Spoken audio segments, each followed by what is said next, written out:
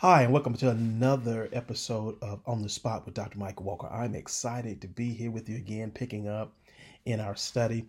We've been having a wonderful time talking about ancient African Christianity, and I want to take us into a new direction as we're looking at the very fourth lecture here together. There's something in this particular study I think is going to be exciting for us. This discussion is awesome, by the way.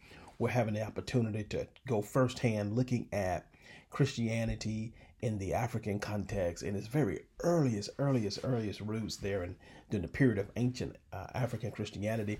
And I want to just spend some time in a discussion with us talking about the passion of Perpetua and Felicitas. I know for some of you, this is new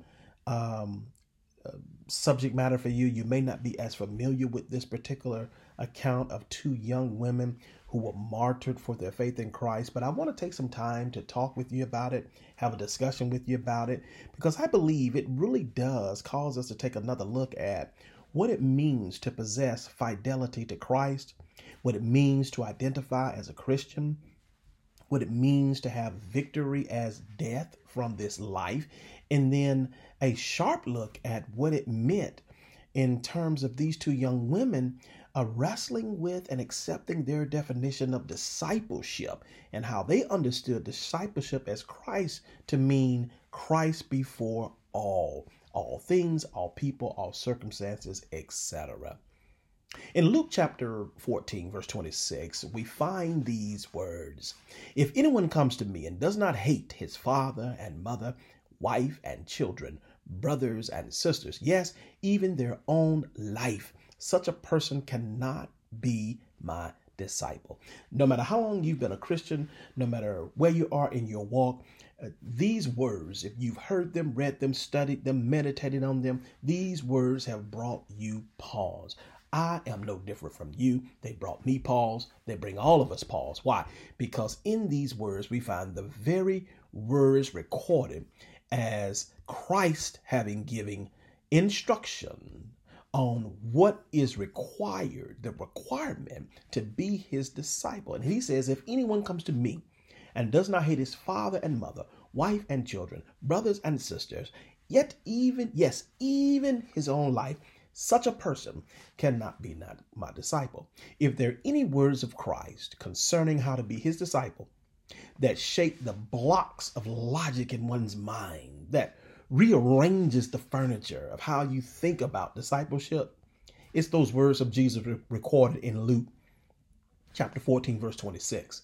In this very challenging statement, Jesus establishes a criterion for discipleship that emphasizes a decision must be made by the disciple. That is, a decision must be made by the person who chooses to come to Jesus. That includes putting Jesus above everyone and everything in that person's life. No person who desires to come to Christ is exempt from wrestling with these words. At the most basic level, and I do mean at the most basic level, one must struggle with what does it look like to hate my parents, to hate my siblings, to hate my spouse, to hate my children, to yet even hate my own life. What does that look like in order to be a disciple of Christ? Is it possible to hate the people I love the most in order to be a disciple of Jesus Christ? Do I have the capacity to place Christ above every relationship in my life that I value, that I love, that I cherish, that I hold near to me, so that Christ can be before all things, before all people, and I be a fitting disciple? There really is not an easy way to approach this. These are not easy questions to face, for all people desire to be loved and to some extent to give love to the people they cherish.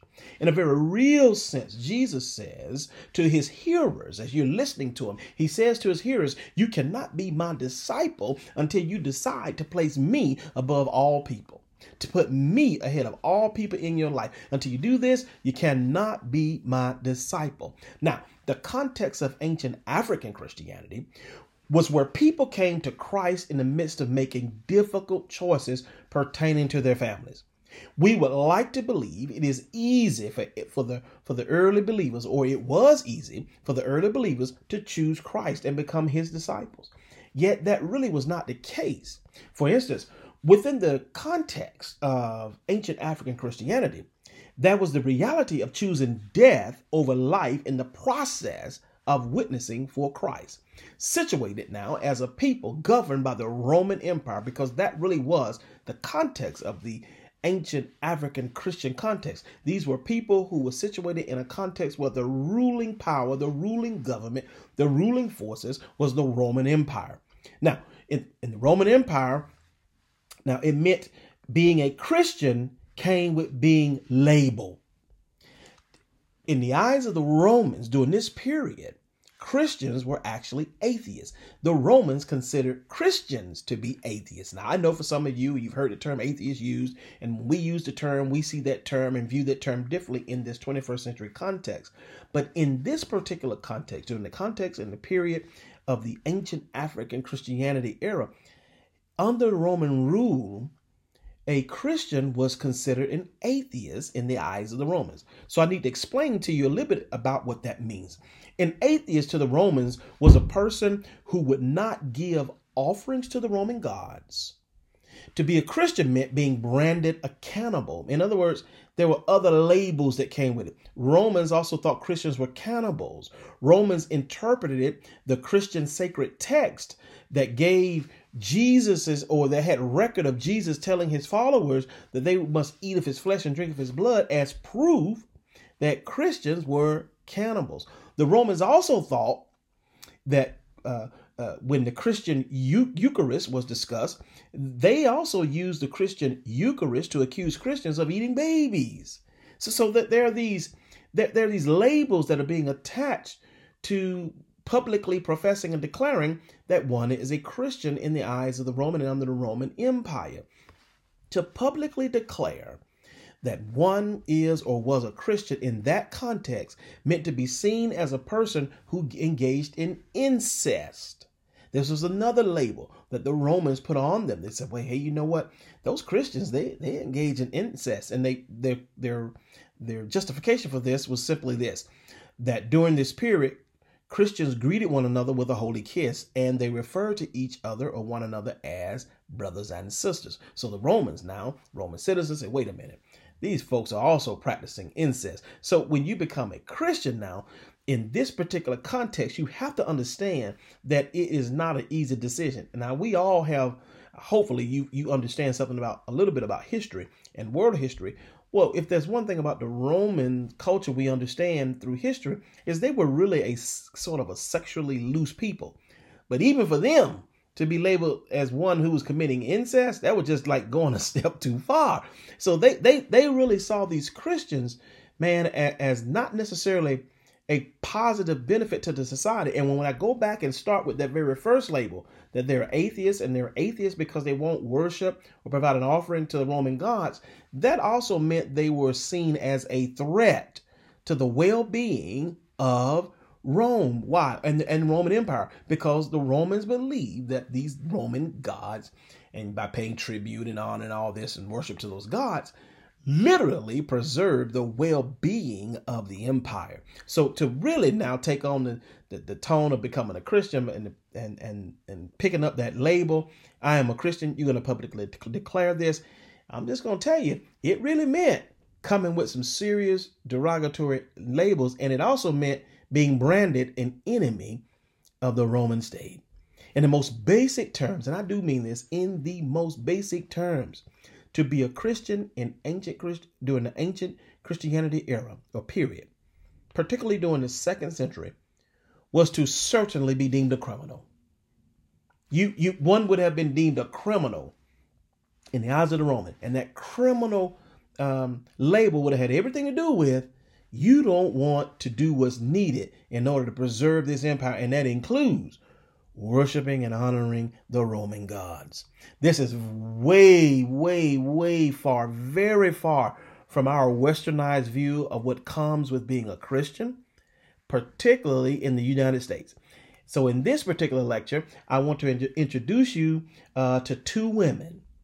I want to introduce you to Perpetua, and I want to introduce you to Felicitas.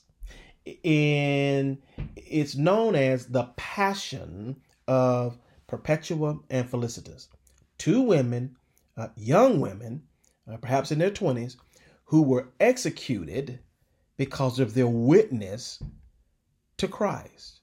In 203 CE, a young woman named Vibia Perpetua, a 22-year-old wife, a mother of an infant, along with another woman named Felicitas, along with some other concubines, or catechumens, not concubines, catechumens, were slaves that had, or I should say slaves in the terms of they had been arrested by the Roman Empire. So that's probably not a good term. They were all on trial, arrested, and had been accused of not paying honor in terms of worshiping the emperor.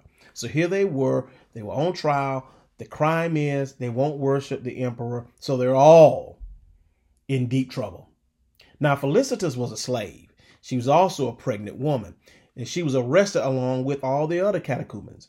And they were in the city of Carthage, a North African city. So this is taking place in North Africa. Now, the catechumens were under Roman arrest, charged with the crime of, again, refusing to worship the emperor. Could you imagine being here in America and being on trial because you refuse to worship the president of the United States?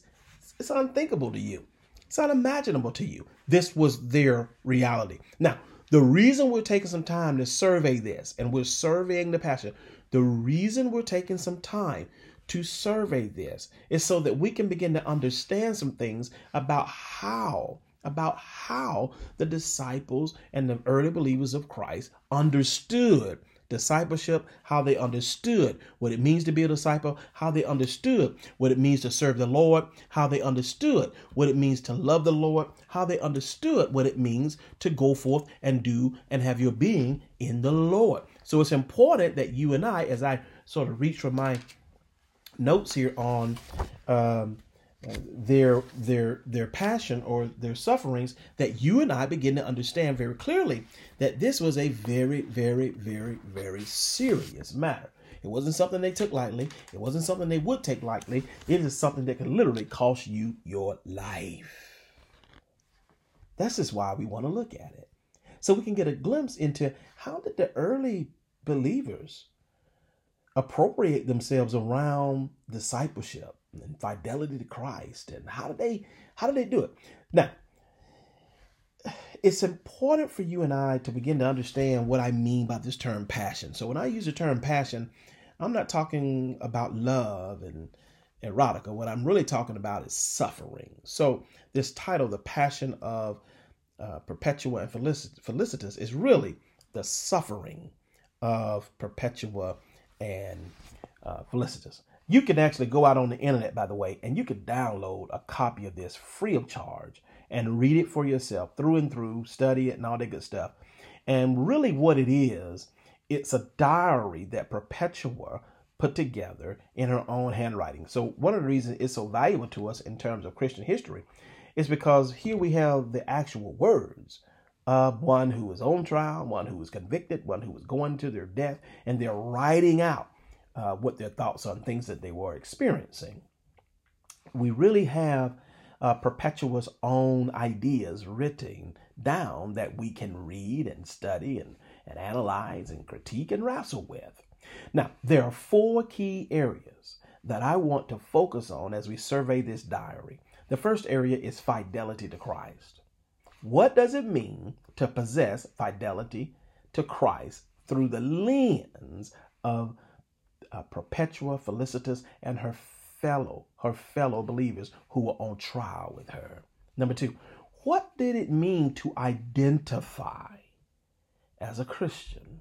Now, we have our own thoughts about that. We have our own mind about that. But what did it mean to identify as a Christian? Number 3, victory as death from this life. This is something that comes out in this diary, that victory was perceived as death from this life. Now, let's just be honest. In this Western context, particularly in the American context, When we talk about having the victory in Christ, very, very, very, very, very few people are talking about dying for Christ. Yet this young lady, along with her other fellow brothers and sisters in Christ, when they were talking about having the victory, as you're going to see throughout this, they were talking about dying. Dying for Christ is victory. And then finally, how did they understand and appropriate the term discipleship? What was discipleship? And we're going to look squarely at discipleship as Christ before all, Christ above all. That's a very, very unique form of discipleship. This is way past Vacation Bible School. This is way past Sunday school. This is way past Wednesday night, Tuesday night, Thursday night Bible study, Monday school and all that. We're talking about a discipleship where the ultimate goal is an unwavering commitment to Christ is before and above all. What does that mean? How does one appropriate such a thing? How does one deal with such a thing? So I'm going to read some sections from the diary, and then I'm going to discuss some key findings from it and some ideas with you. Perpetua, let me give you some more background on her because I think it's important that you have it.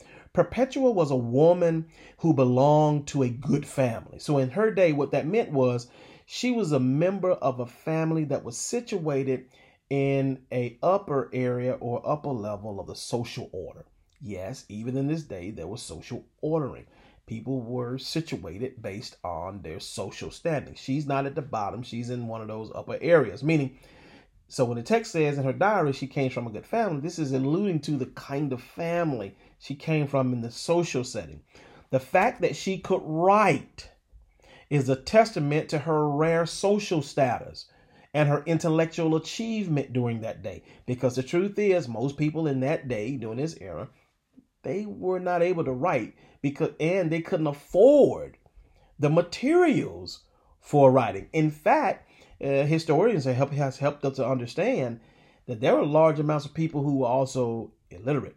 So we understand now that good percentages of early Christians were illiterate. Most of them did not possess the financial resources to purchase and make use of writing materials. So here we find a 22-year-old woman who's a young married woman who also has an infant child that has made a personal decision to be a Christian, a decision that would ultimately mean, listen carefully, dying a painful public death because of her unwavering fidelity to Christ. So allow me real quick to read just a couple of sections from the diary and put those into your hearing, because I want you to sort of hear a few things in her own hand. So here we go. While we were still under arrest, my father, out of love for me, was trying to persuade me and shake my resolution. Father, said I, do you see this vase here, for example, or water pot or whatever? Yes, I do, he said. And I told him, could it be called by any other name than what it is? And he said, no. Well, so too I cannot be called anything other than what I am, a Christian.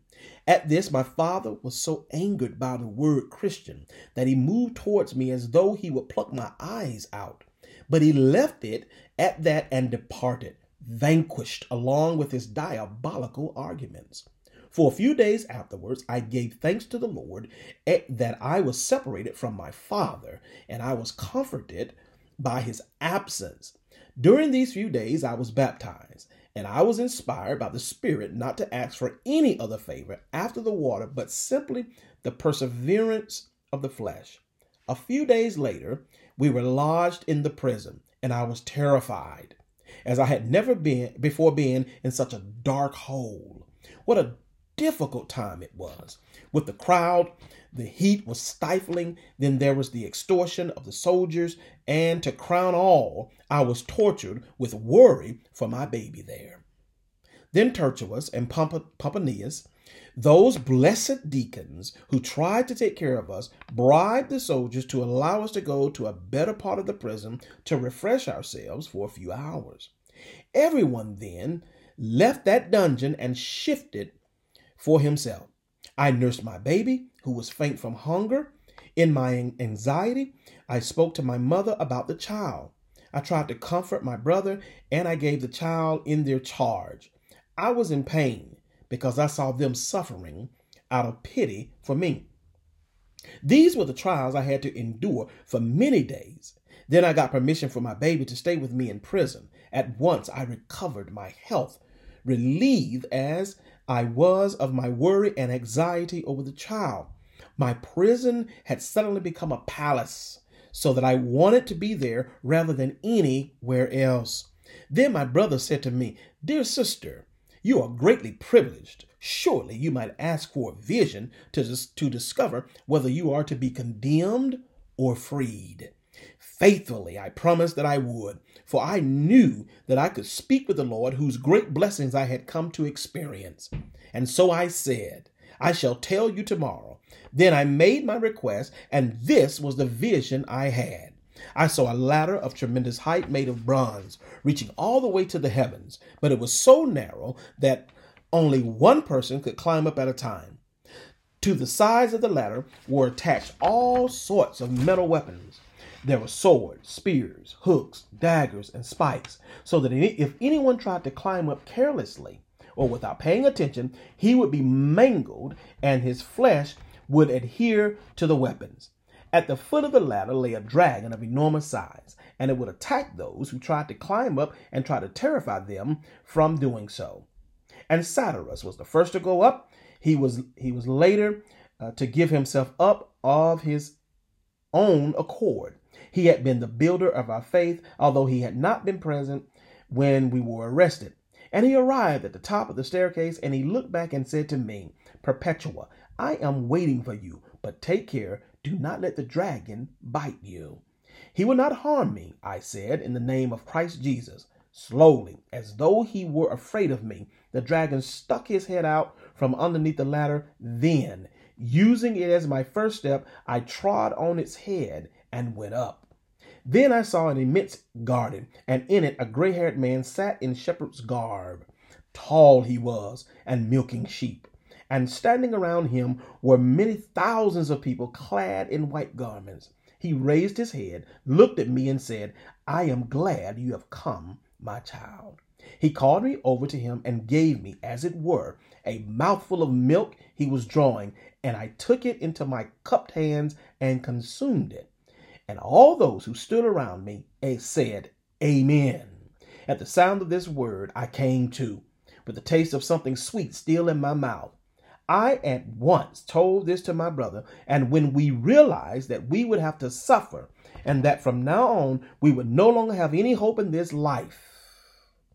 A few days later, there was a rumor that we were going to be given a hearing. My father also arrived from the city, worn with worthy, and he came to see me with the idea of persuading me.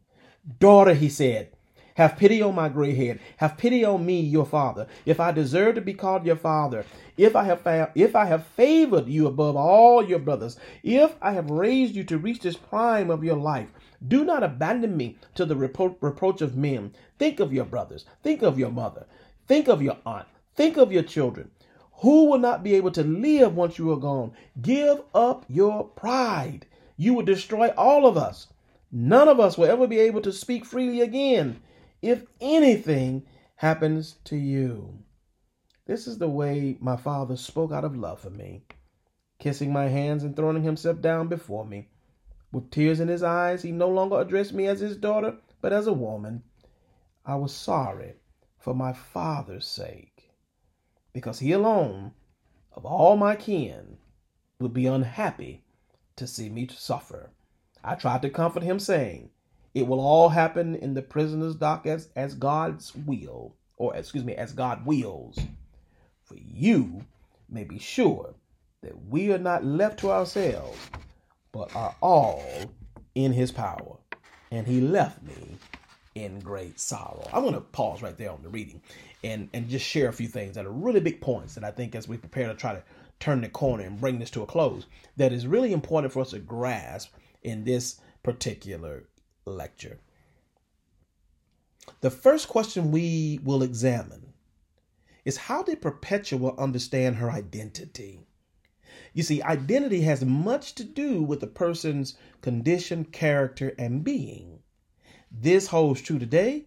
It held true for Perpetua in her day. Identity can occur by three ways: force, inheritance, or election. By election, I mean choice.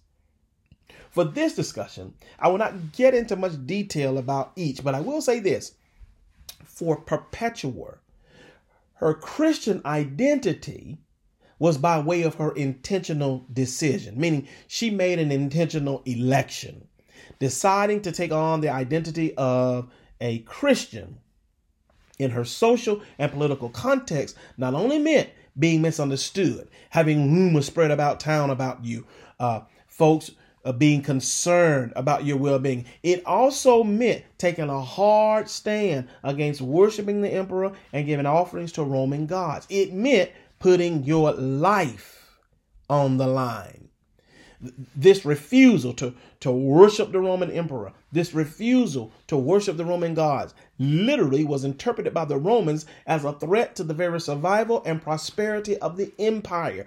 To be a Christian also meant you just became public enemy number one. In other words, to take on the identity of a Christian meant speaking truth to power in a way that would cost you your life. So in one sense, when we look at Perpetua and we look at her fellow brothers and sisters who were on trial and in the dungeon with her and in the prison with her that she began to see as a palace, they were all a type of truth-telling prophet unto the Roman people. And their prophetic word to them was, we will not honor or worship any man above the Lord. We will not put any man ahead of the Lord. We won't worship them. We won't worship any God. There's only one God we worship. There's only one Lord we worship. There's only one Lord we honor. So it meant they were speaking truth to power in a way that would cost them their lives physically. It meant bearing witness to Christ by identifying as one of his followers, relinquishing, catch this, relinquishing any hope in the life that you are currently living, while at the same time expectantly entering the hope in heaven that is yours. So it is this grand separation from looking at life on this side as my hope, and being comfortable with knowing that everything is going to happen according to the Lord's will or according to God's will, even if it means I lose my life as I bear witness to Christ. Now, this fidelity to Christ there, we have to ask ourselves, are we familiar with that kind of fidelity? But this gives us great insight to what these early believers were thinking, how they were moving, how they were functioning as young believers. Young. Can you imagine, if you're old enough, if you have a 20 or 22-year-old kid, can you imagine your 22-year-old daughter telling you, I'm going to die for Christ? Can you imagine your 22-year-old son standing you, looking you in your face on both feet, flat, firm, and committed, and saying to you, I don't care what they say. I don't care what you say. I don't care what this one say. I am going to die for Christ because I will not budge. I will not move from this position that I will not worship any man above the Lord, and I won't honor any other God.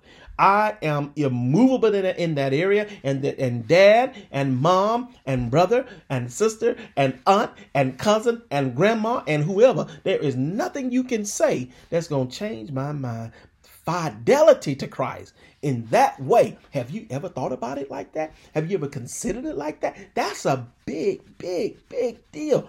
And I want us to think about that for a moment. Fidelity to Christ for this young lady with her fellow brothers and sisters meant we'll go all the way to our grave because we're going on up to the shepherd's pasture anyway. Is that how you perceive fidelity to Christ? Do you have fidelity to Christ? Questions we must wrestle with. Perpetua told her father in a very straightforward way. She says, My Christian identity is so concrete that there is no other name I can be called by. Let's allow that to sink in. I am so united. I am so much one with my Christian identity that I cannot be called by any other name but Christian. Now, this gives us some insight into how early believers during these early centuries of ancient African Christianity perceived their Christian identity. While we should not look at Perpetua as an example of all or her fellow brothers and sisters, we can, though, look at them because they were executed as understanding how some of the believers began to appropriate what it meant to have a Christian identity right there in North Africa. We can look at their executions and we can analyze their personal and intentional decisions because each one made a decision for themselves. They made a decision to identify as Christians. They made a decision to maintain that fidelity, which meant they made a decision to die for Christ if it came to that. From the very early sections of the diary, we learn in Perpetua's own hand, I mean, this is fascinating, that the very term Christian deeply angered her father. It bothered him. He trying to persuade his daughter. Come on, you understand where he's coming from. He trying to persuade his daughter. He trying to say something that would get his daughter to just come on out this dungeon. Because all you got to do is the way he see it. Is all you got to do is just go ahead on and say, you know, give some worship and honor to this emperor and let's just come on home. You don't have to die. You don't have to abandon me. You don't have to abandon your mother. You don't have to abandon your brothers. You don't have to abandon your child. You don't have to abandon your aunt, your husband. You're about to abandon all of us. This could be stopped if you would just change your. So he's trying to persuade his daughter to give up on this Christian thing and make this concession. And come on now, let's go home and let's rest our nerves. Now, this is a fairly logical conclusion when one takes into account the love that a parent holds for a child. See, in his mind, all she had to do was just worship the emperor and save her life. You can say that. You can stop this. You can prevent this from happening. This is a father who's persuading, practically pleading with his daughter. You can stop that. And he says, look, the only thing that is causing this to happen is your pride. So he's interpreting her fidelity to Christ as pride. By the way, have your fidelity to Christ ever been misunderstood in that way? Where you were exemplifying fidelity to Christ and someone thought you were just simply exemplifying pride. It is worth noting now that the love Perpetua's father held for her came with a limit. See, in a 21st century context, particularly a Western context, we typically view parents as willing to sacrifice their lives for their children. See, if you are the child or the parent in the relationship, we would like to believe that a parent will lay down his or her life for their children. Guess what? This was not the case for Perpetua's parents. Neither her father nor her mother raised their hand, went to see the governor and say, hey, is there any way I can step in and take this death for my daughter that she might live? Father didn't say that. We have no record of it. We have no record of the father asking her to consider allowing him or the mother to try to step in and intercede for her. Although her father was willing to plead with her, although he was willing to ask her to break with her Christian identity, to separate and break with her fidelity to Christ, we have no record of him being willing to join her, take her place. Let me substitute for you so that you can live your life.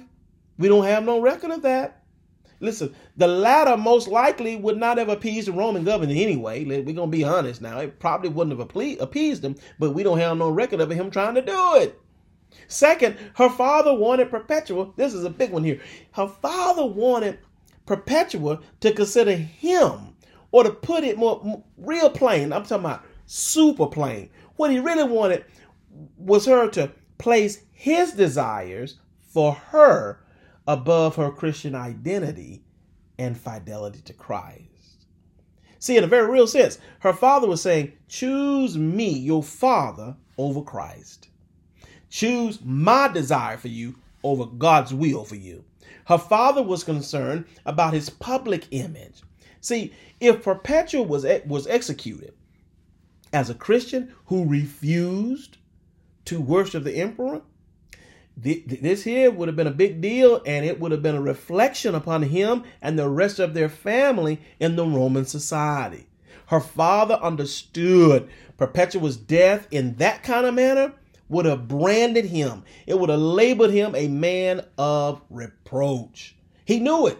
So in some way, he's also wrestling with trying to preserve his standing in society if his daughter goes through with this thing. So he's wrestling with that. Listen, also, the father wanted Perpetua to consider her own infant child, her mother, her brothers, her aunt. He said, look, why don't you just go ahead and try to think about putting your own son, your infant, put your infant's child, put your mother, your brother, look at your family, your mother, your father, your brothers, what have you. Come on, put those folks ahead of Christ. And I'm begging you, I'm pleading with you to consider all of us and just put all of us above, listen carefully, your Christian identity and your fidelity to Christ. And the father just say, look, I know what this is. This ain't nothing but pride. You're being prideful.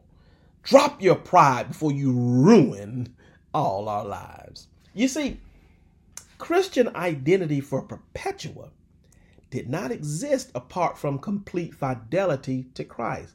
The two went hand in hand. They were coupled. They were linked. There was not one without the other. So to be a Christian was to bear witness to Christ in any situation without losing one's Christian identity and one's fidelity to Christ. In Perpetua and her fellow brothers and sisters in Christ, who are locked away to be executed, we see more clearly, or at least carefully, that they had made a really, really intentional, life-altering decision. You see, to be killed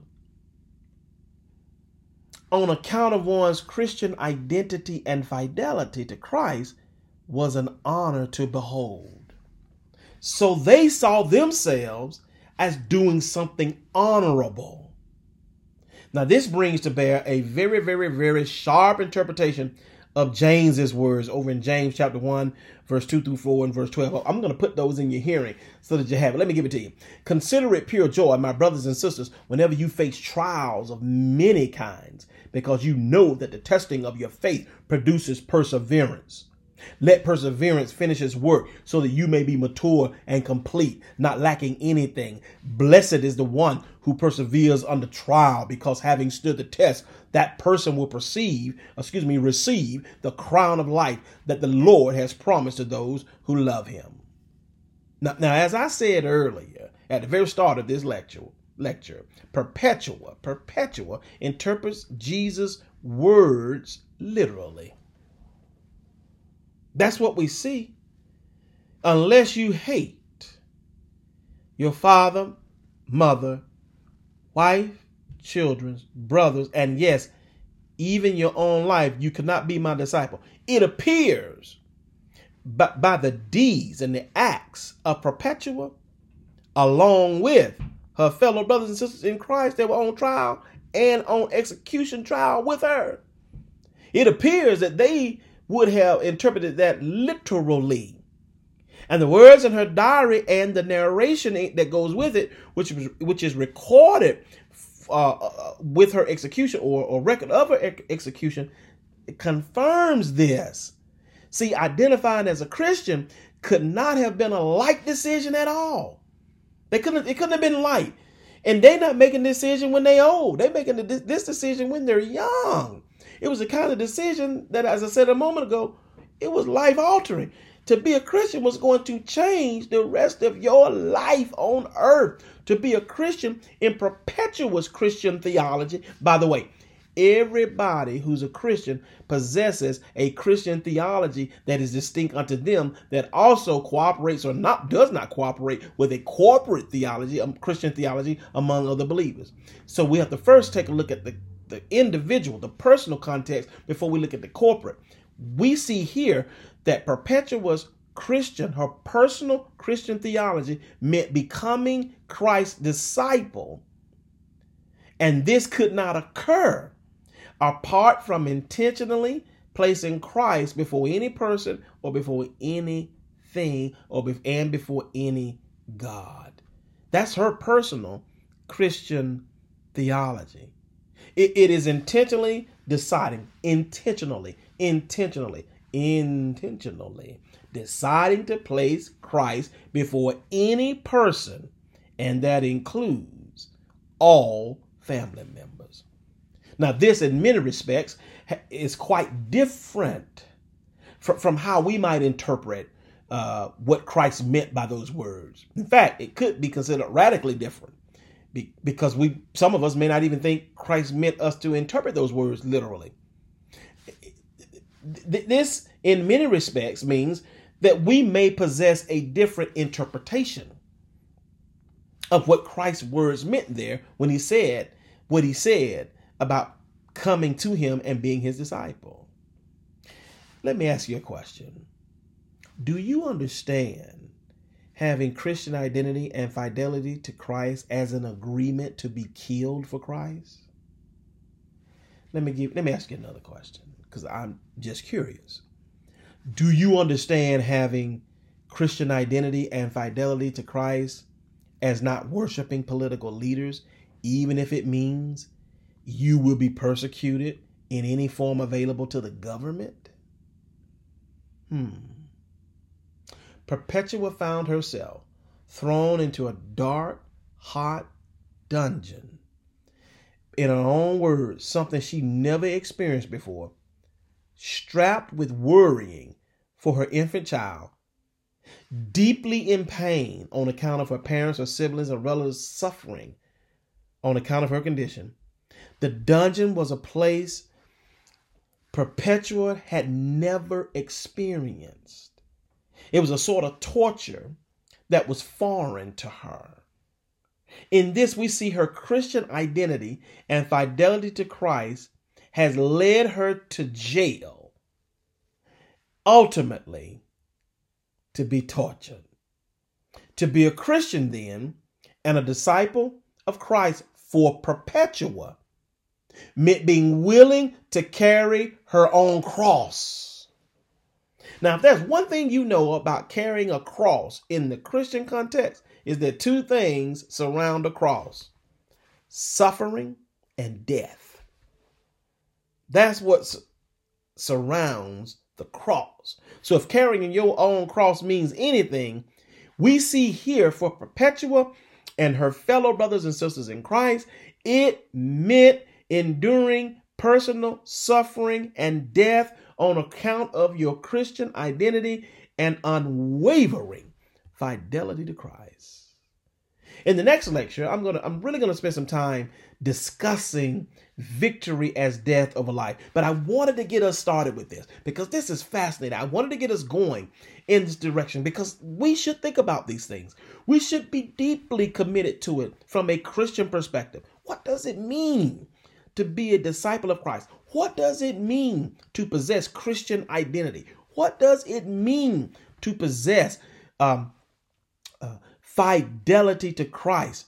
And what does it mean to have discipleship as Christ before all? These are just some things that we're going to get into. We're going to keep going. We're going to dive into it. And next week, I'm going to go further because I really want us to be the best and most effective believers we can in our Christian identity and I'm careful with this, and our fidelity to Christ. And I just think there's some things we just need to revisit. think. Well, until I get a chance to talk to you again, I'll see you round like a donut. May the Lord bless you, and may he keep you.